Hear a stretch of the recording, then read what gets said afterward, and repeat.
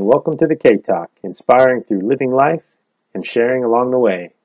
My name is Kevin Adams, otherwise known as Soulful K. If you're looking for a beautiful home on Maui, go see Pictor Campbell at Wailea Realty. Today's blog is Selflessness, number 5, Answer the Calls. Life has a way of taking control if we allow it. From work, bills, responsibilities, the seemingly endless pressures abound. Whether it's major life and or career decisions, or whether it's the simplest of pleasures, the excuses for not doing become more and more ingrained as we go, ever dampening the volume of our soul as we continue to ignore the calls. Wanting more, needing change, feeling stifled, desiring adventure, or saying no to the simplest pleasures because feeling overwhelmed. The restlessness and dissatisfaction growing and building within, feeling the stirring sensations within, but unable to break free from the shackles of the life that we have built around us, and accepting this must be the only path. These choices and circumstances have built up a barrier between us and our ever-distancing dreams, finding ourselves pushing wants and desires further and further into the future. Yet as we clamber on to the perceived securities within our safety nets, daily grinds and future plans, we continue to push our dreams into the volatility of the unknown.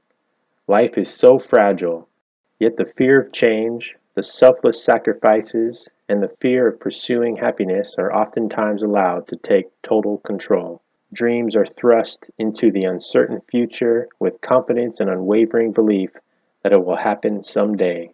For some, this build-up of ignoring the calls and feeling the dissatisfaction can lead to profoundly different outcomes, where one may explode like a time bomb, drop everything, and taking the leap of faith into the exciting new journey of the unknown. Another may explode in a much less positive way and turn to self-harm, lashing out, and or violence, both deriving from the same source of ignoring the calls and both being extreme actions. Having the ability to listen to the soul when it comes calling is dependent on our priorities and choices. Making decisions based on choosing which path we want to go down and how we choose to live our lives is what ultimately dictates the direction we are heading.